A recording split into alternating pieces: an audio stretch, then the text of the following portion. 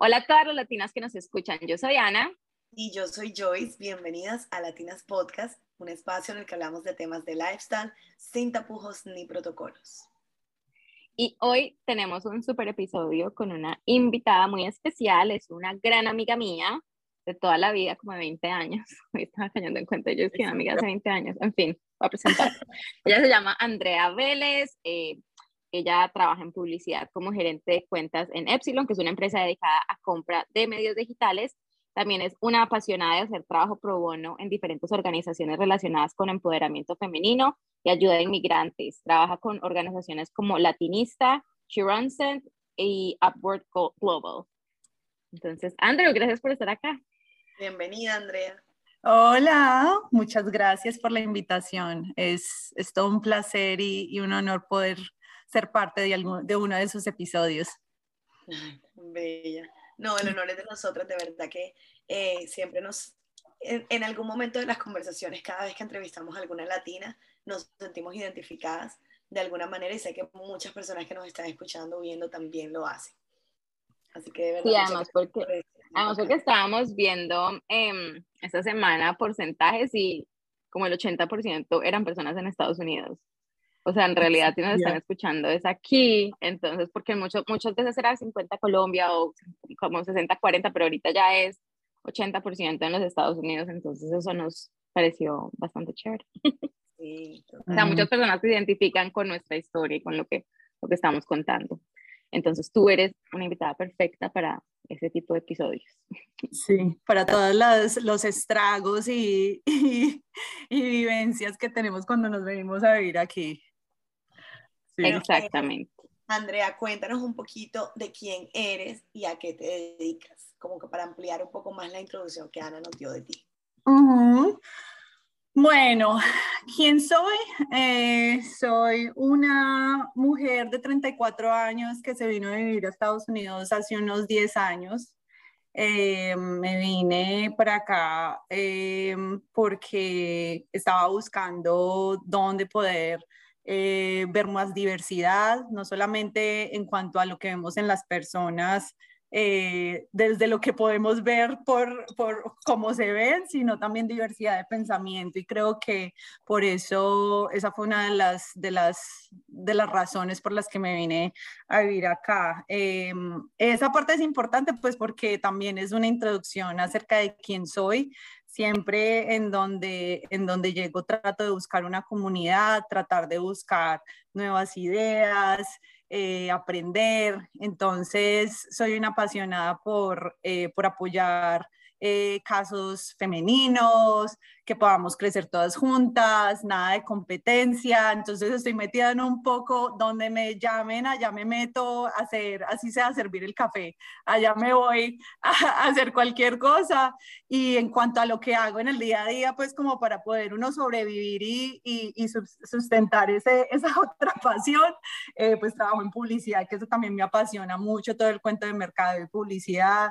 Y tener esa oportunidad pues de hacer como conceptos en todo lo que vemos en televisión, radio, digital, todas estas cosas me encantan. Entonces pues eso me convierte en una persona que le gusta mucho toda la parte de filantropía y activismo, pero también apasionada por toda la parte de mercado de publicidad. Qué chévere, tantas cosas. Súper chévere y súper interesante. Bueno, Andrew, y bueno, cuéntanos un poquito dónde vives, hace cuánto estás aquí en Estados Unidos y cómo llegaste acá. Pues cuéntanos el cuento completo. El cuento completo. Ahorita estaba diciendo, sí como decimos en Colombia, si me riego en prosa, me detiene. Bueno, ¿cómo llegué acá? Primero vine a Nueva York a hacer au pair. Entonces esa parte fue más como para poder mejorar mi inglés, volverme más conversacional, poder tener esa experiencia pues de estar en otro país. Y después me devolví para Colombia a terminar mi carrera, y luego de eso me vine para Chicago a hacer una práctica aquí en mercadeo también. Y pues de ahí empezó mi historia, porque pues yo dije, no, pues ya uno tiene una práctica en Estados Unidos, entonces de ahí ya la cosa empieza ya a ser fácil, eso de ahí en adelante es sino contar billetes. y no, fue un proceso difícil en muchos aspectos, fue más fácil desde lo externo, fue más fácil que otras personas que vienen en otras condiciones, pero yo tenía un sueño de volver a ser esa persona profesional, la misma que había construido en Colombia. Quería hacer lo mismo acá, y ahí ese proceso es bastante difícil porque estás traduciendo no solamente en cuanto a lenguaje, pero tu personalidad, todo lo tienes que volver a construir en un nuevo país, sea el que sea. Entonces ahí empezó esa aventura de tratar de volver a mi carrera, empecé a hacer muchos cursos, estaba en un trabajo pues mientras tanto en el que estaba tratando como de hacer esa transición para volver otra vez a estar en mercadeo. Y en todos esos procesos, pues, estuve en un trabajo como 2 años, como en servicio al cliente, tratando de aprender mucho. Creo que sí, para las personas que están escuchando de las cosas que ha sido más valioso para mí en ese proceso de llegar a donde quiera que quiera llegar, especialmente aquí, es uno tener esa capacidad de aprender y desaprender, porque nosotros venimos con tantas cosas que hemos aprendido en nuestra cultura que llegamos acá y el ego algunas veces no nos deja avanzar, porque no, es que en Colombia lo hacemos, pues en mi parte, en la parte particular a lo que fue mi experiencia, uno piensa que con la experiencia que viene de Colombia, entonces aquí ya va a ser la misma profesional y fue un proceso de desaprender mucho, de aprender, de no rendirme y decir, bueno, si aquí esta hoja de vida no me funcionó así, ¿qué le cambio? Lloro hoy por la noche, ya se me quita el estrés, la nostalgia y mañana vuelvo a ver, bueno, pongo Google, hojas de vidas innovadoras. ¿Qué tema le pongo a la hoja de vida o qué hago diferente? ¿Con quién me contacto? Entonces ese proceso, en resumen, en cuanto a esa parte de la historia, ha sido una constante en todo este proceso en esos 10 años. Simplemente no perder ese sentido de curiosidad, porque aquí la vida, uno se tiene que reinventar aquí todo el tiempo. Entonces, eso por esa parte. En cuanto a historias, empecé debido a todo este proceso, me empecé a meter en un poco de organizaciones, las que estaba mencionando Ana.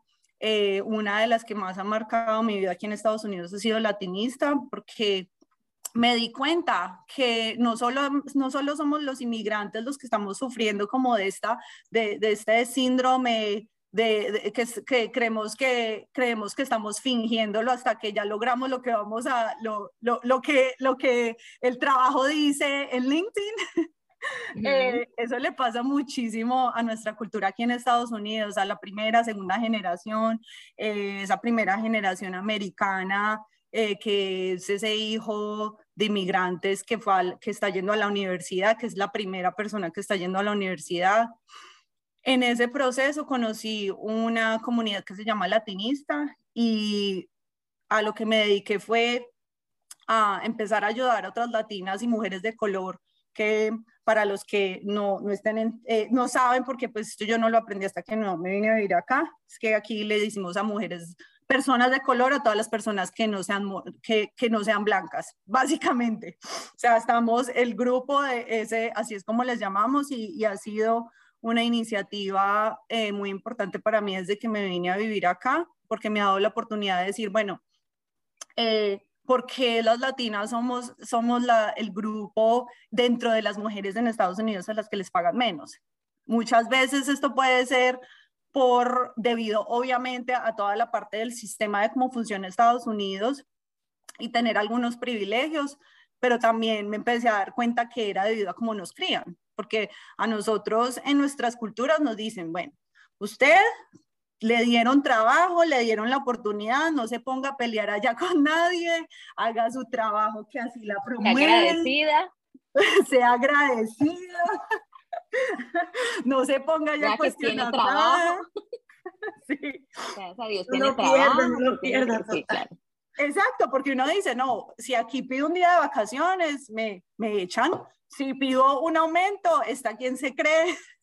Y en ese proceso fui muy afortunada cuando por fin pude volver a mercadeo y estaba como saltando, como para no contar nada más una historia. Y después hice ese trabajo y después hice este. Después de haber pasado como 2 años en esa búsqueda de volver otra vez a mi carrera, conseguí un trabajo en una agencia de publicidad multicultural y el dueño, el presidente de la agencia, una agencia pequeña, fue el que me contrató. Él básicamente me dijo, bueno, yo necesito a alguien que venga y traiga cuentas, porque si no consigo a alguien, me voy a divorciar porque no hago sino ir a eventos y tratar de conseguir clientes. Necesito a alguien que me ayude porque ya la empresa estaba creciendo. Y algo muy interesante es que independientemente de lo que decía mi hoja de vida, él se interesó en conocerme y vio mi potencial. Y creo que eso marcó mi vida en Estados Unidos porque me ayudó a tener a alguien que confiar en mí, porque es muy difícil, porque tú aquí, ustedes saben cómo es, creo que les ha pasado a las dos, que aquí uno no tiene el amigo del papá, que el primo, el que lo refiere a uno es con las uñas demostrando lo que uno es y construyendo esa reputación en todo momento.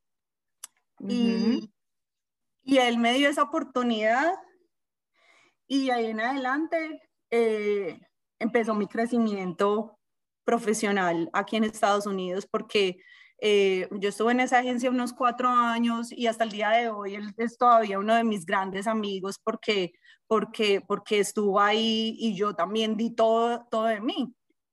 Pero en un proceso de esos donde tú estás empezando a construir tu carrera y vienes con esa mentalidad de tu cultura, entonces uno dice, no, lo voy a dar todo, voy a hacer esto de más. Obviamente uno está mostrando sus valores y la ética profesional, pero uno siempre piensa que uno le debe a la gente en ese proceso. Uno es, no, pero tengo que hacer más. Ellos tienen que darse cuenta que todo lo que me define no es mi acento o el hecho de que haya ido a una universidad diferente a las que conocen en Estados Unidos.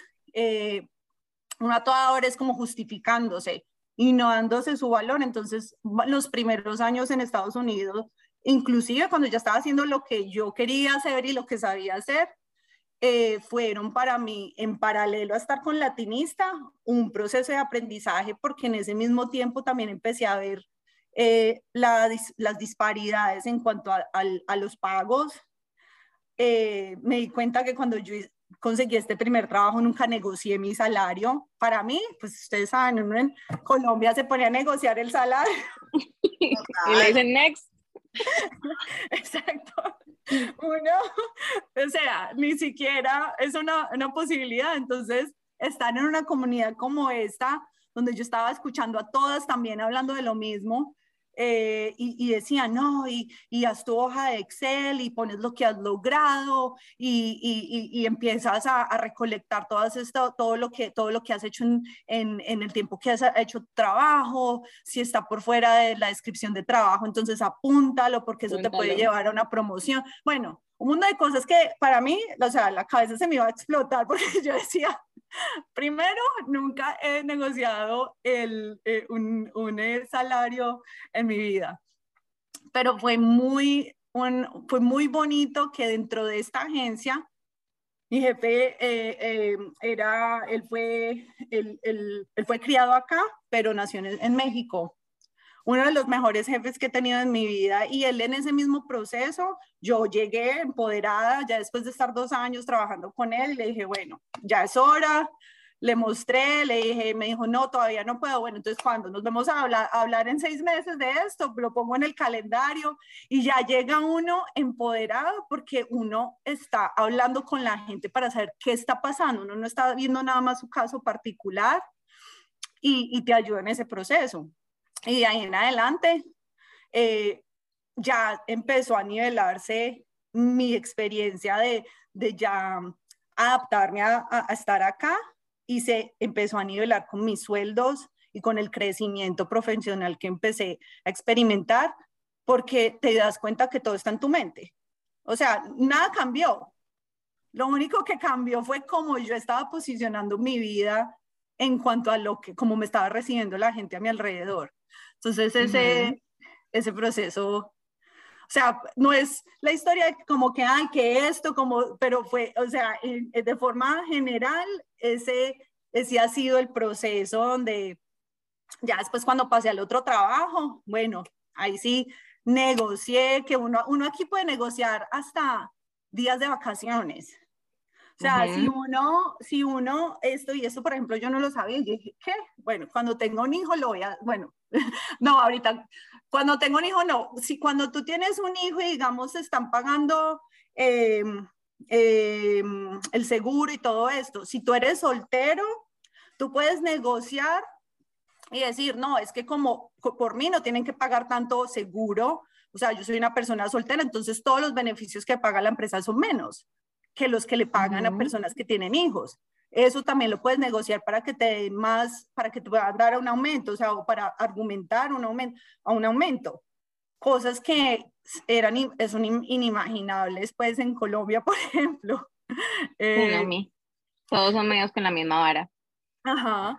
Y entonces empieza a dar cuenta uno que la gente cuando se viene a vivir acá, bueno, está la experiencia personal de uno, pero está también la experiencia de los hijos que vienen de esas generaciones, y por eso es que se siguen cementando estas disparidades de pagos, porque es debido a muchas cosas como estas, aparte de lo que esté pasando en cuanto al sistema en el país.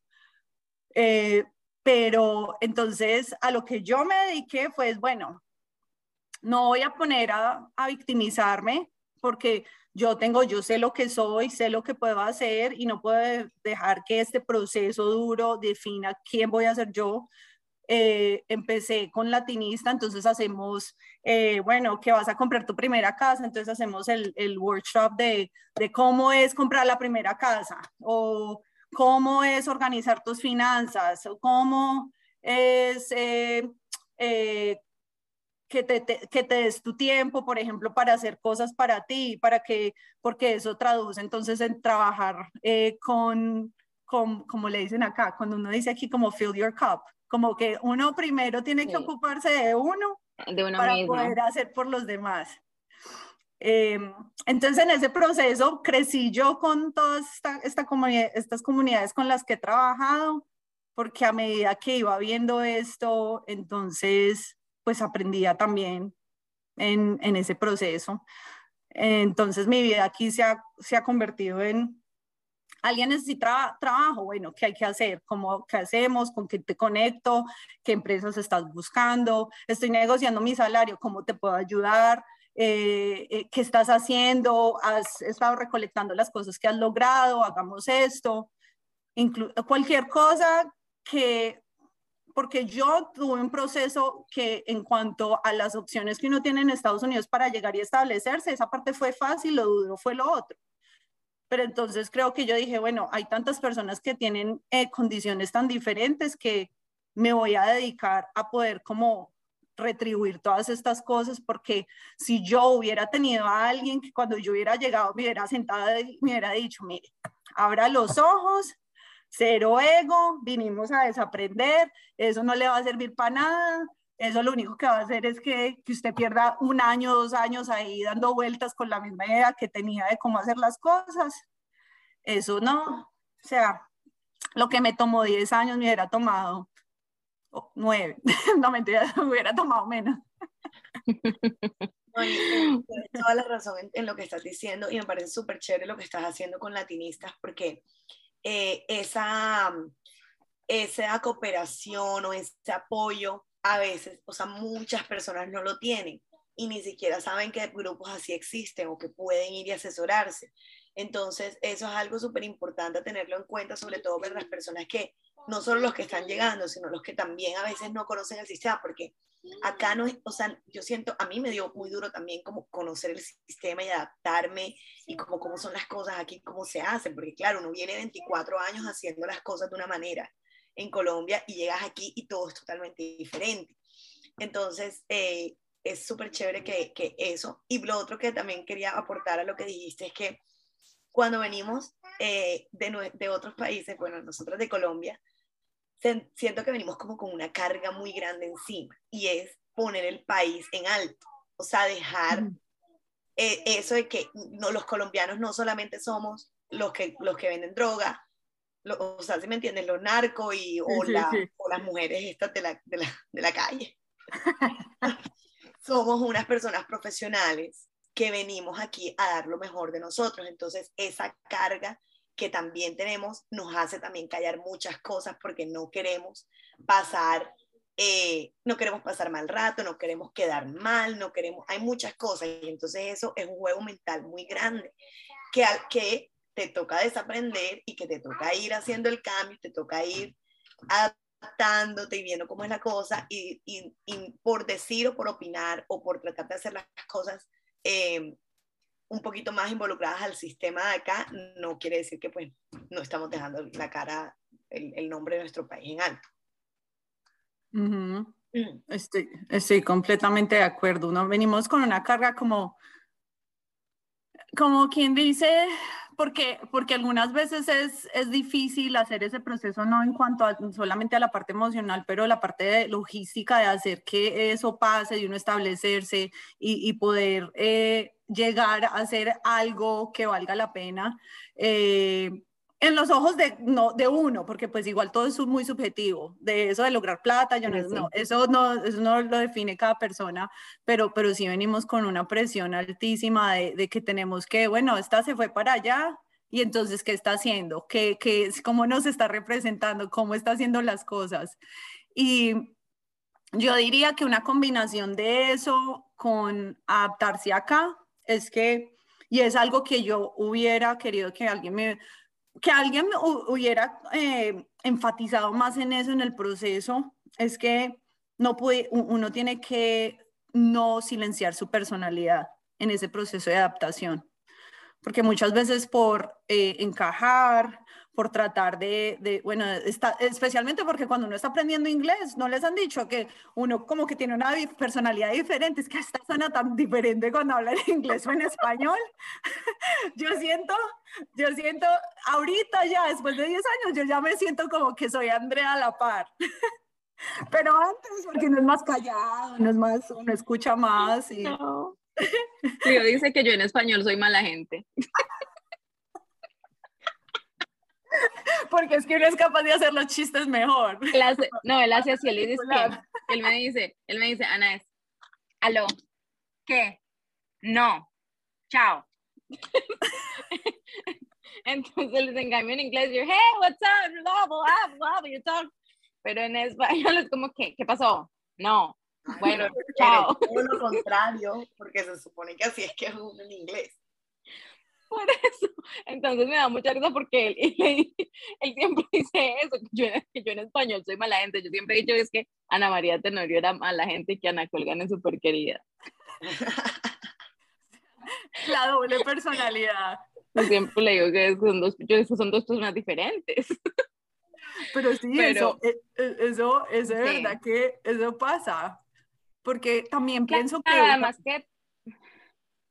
Además que de todas formas algo pequeño y que quería hablar desde hacía un rato, incluirlo, es que también el tema de tu red de apoyo, cuando uno llega aquí solito, que es mi caso, que es tu caso y que es el caso de Joyce, porque al final de cuentas todos llegamos a casa, no llegamos que la familia se trasladó ni nada, sino que solitas, es difícil, porque uno tiene que no solamente buscar, o sea, como que tratar de adaptarse y todo eso, pero también construir esa red que no es fácil, ya cuando uno tiene tantos años, y que de todas maneras los círculos se cierran mucho después de que la gente sale del colegio, de la universidad, o sea, ya la gente tiene como su círculo de personas cercanas.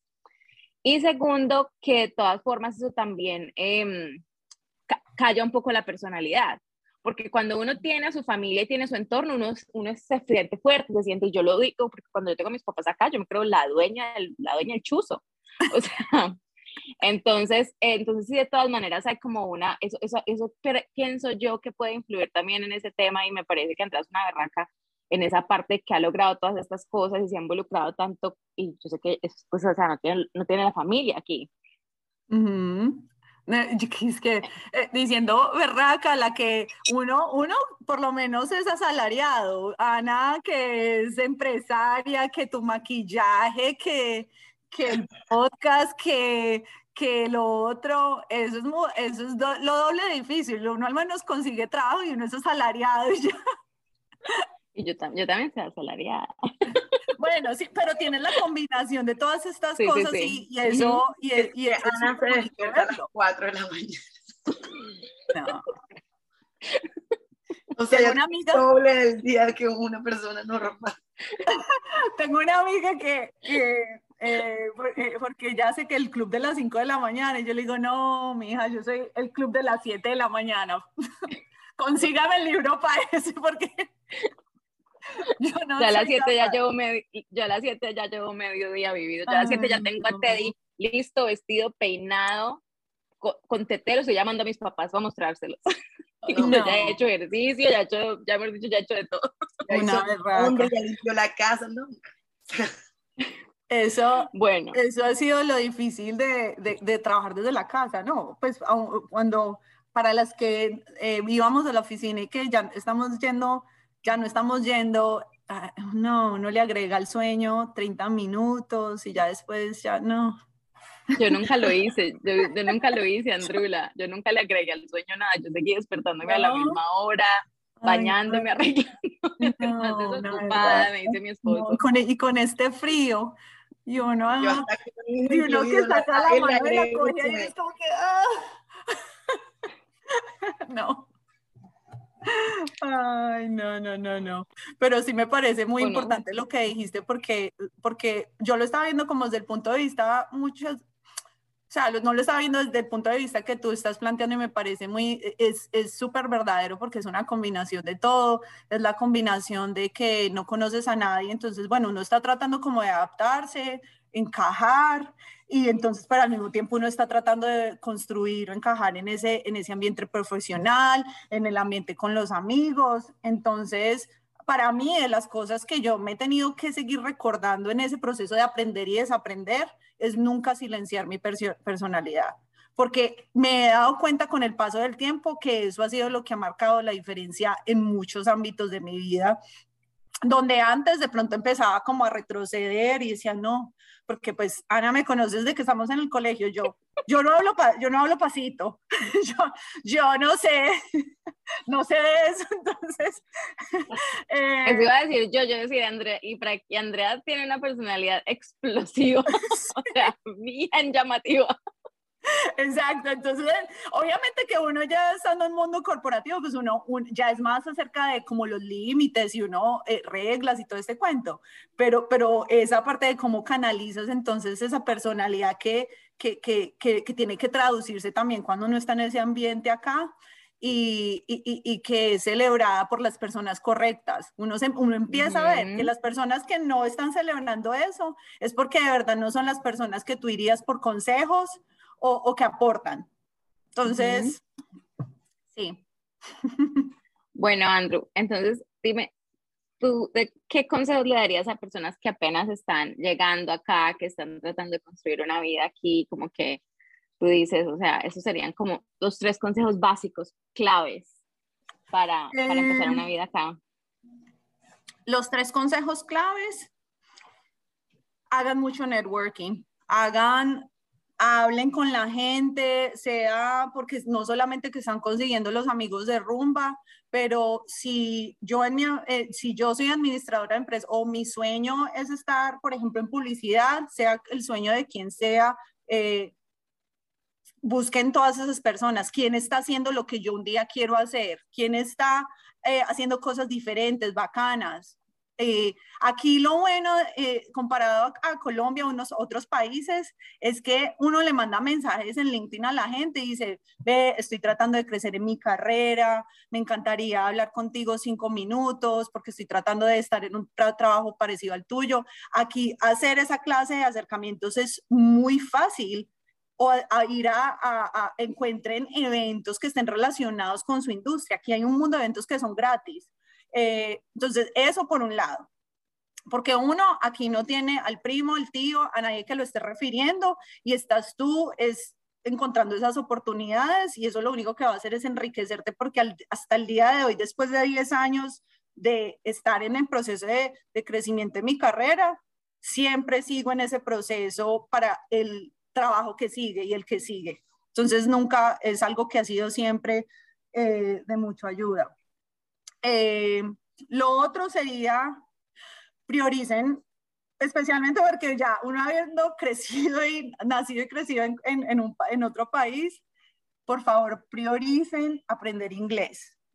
Esto no lleguen a solamente decir, no, o cuando estén planeando, no, es que me voy a ir de intercambio, yo no sé qué, o me van a transferir, prioricen el inglés. Porque si yo soy doctora, una de las cosas que me define como doctora es yo poder hablar como un doctor o como un administrador de empresas. Si tú no te puedes desenvolver en tu carrera cuando estás hablando, la curva de crecimiento profesional se va a alargar, quieras o no.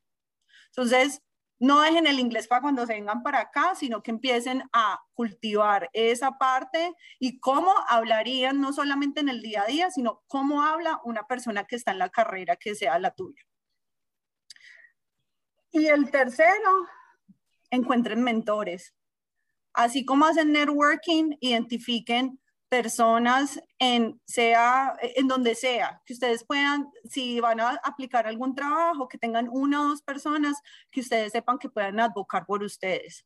Porque lo que uno quiere conseguir aquí a lo largo del tiempo es uno poder tener personas que conozcan lo suficiente acerca de la ética profesional de uno para que puedan hablar bien de uno cuando uno no esté en ese salón donde se están tomando las decisiones. Que uno no tenga que ser el que esté ahí hablando por uno, sino que otra persona pueda hacerlo. Esas serían como las 3 que diría. Tengo muchas, pero esas son las que me han hecho, que han pagado más, que han tenido el mejor retorno más grande en la inversión de mi tiempo. No, y tienes toda la razón. De hecho, estás muy acertada en tus consejos, porque primero, yo lo viví cuando comencé a hacer networking acá. Hice muy buenos contactos, y aparte de los buenos contactos a nivel profesional, me quedaron de esos networking muy buenos amigos, que uno, pues, obviamente uno tiene sus amigos de Colombia, y yo, o sea, para mí era muy difícil hacer amigos nuevos acá. Tienes conocidos, conoces mucha gente, puedes salir y todo, pero amigos que uno diga con quien cuento, de verdad, ¿sí? Entonces, eso también, y bueno, lo del inglés sí es un caso. Hablar inglés es una cosa diferente, tener una conversación en inglés, y otra cosa es hablar con un cliente o ya unos términos referentes a tu trabajo o a tu negocio. Totalmente. Yo le digo a la gente, cuando usted pueda tener una discusión, no decir pelea porque suena feo, cuando usted pueda tener una discusión con su esposo que sea gringo o con su novio que sea gringo en inglés y pueda defender todo lo que quiere decir, ya aprendió. Ahí está. Esta conversación súper conversacional en inglés. A mí me falta. Yo con el mío digo a veces, no, prefiero ni pelear. ¿Para qué te peleo? Sí. Ay, Chuy.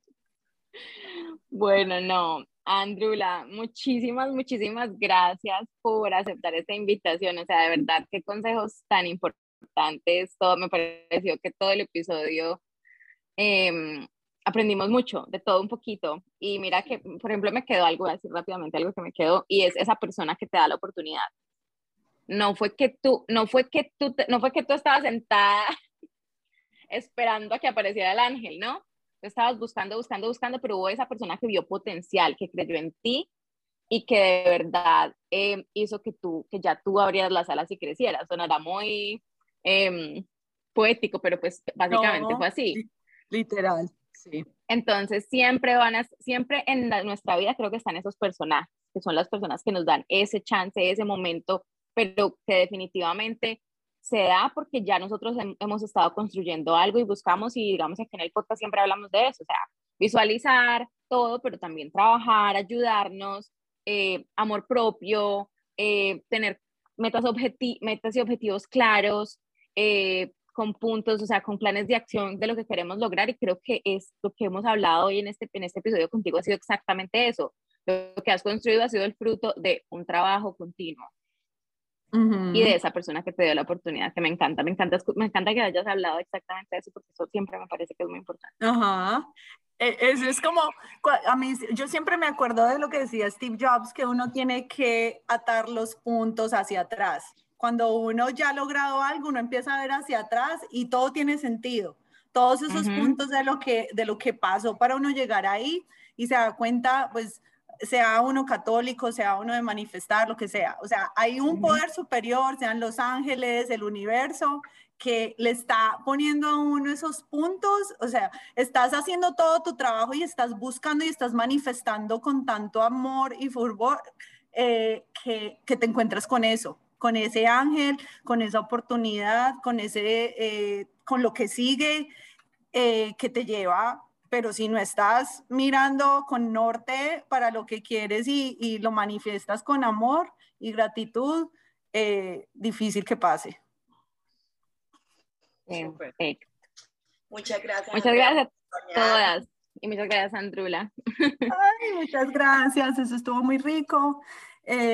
Y no, les agradezco mucho por la invitación. Las felicito por este espacio, es necesario. Todo es acerca de compartir amor y conocimiento para que todas sigamos creciendo juntas. Muchas gracias, perfecto, gracias a todos por escucharnos. No se olviden que estamos disponibles en todas las plataformas donde se pueda escuchar podcast, Apple Podcast, Spotify, Amazon Podcast. Ahora también estamos en YouTube, nos pueden ver nuestras hermosas caras de 9 de la noche. Entonces no se pierdan todos los episodios de los miércoles, apenas se levanten, ya está listo el episodio. Muchas gracias, bye. Bye.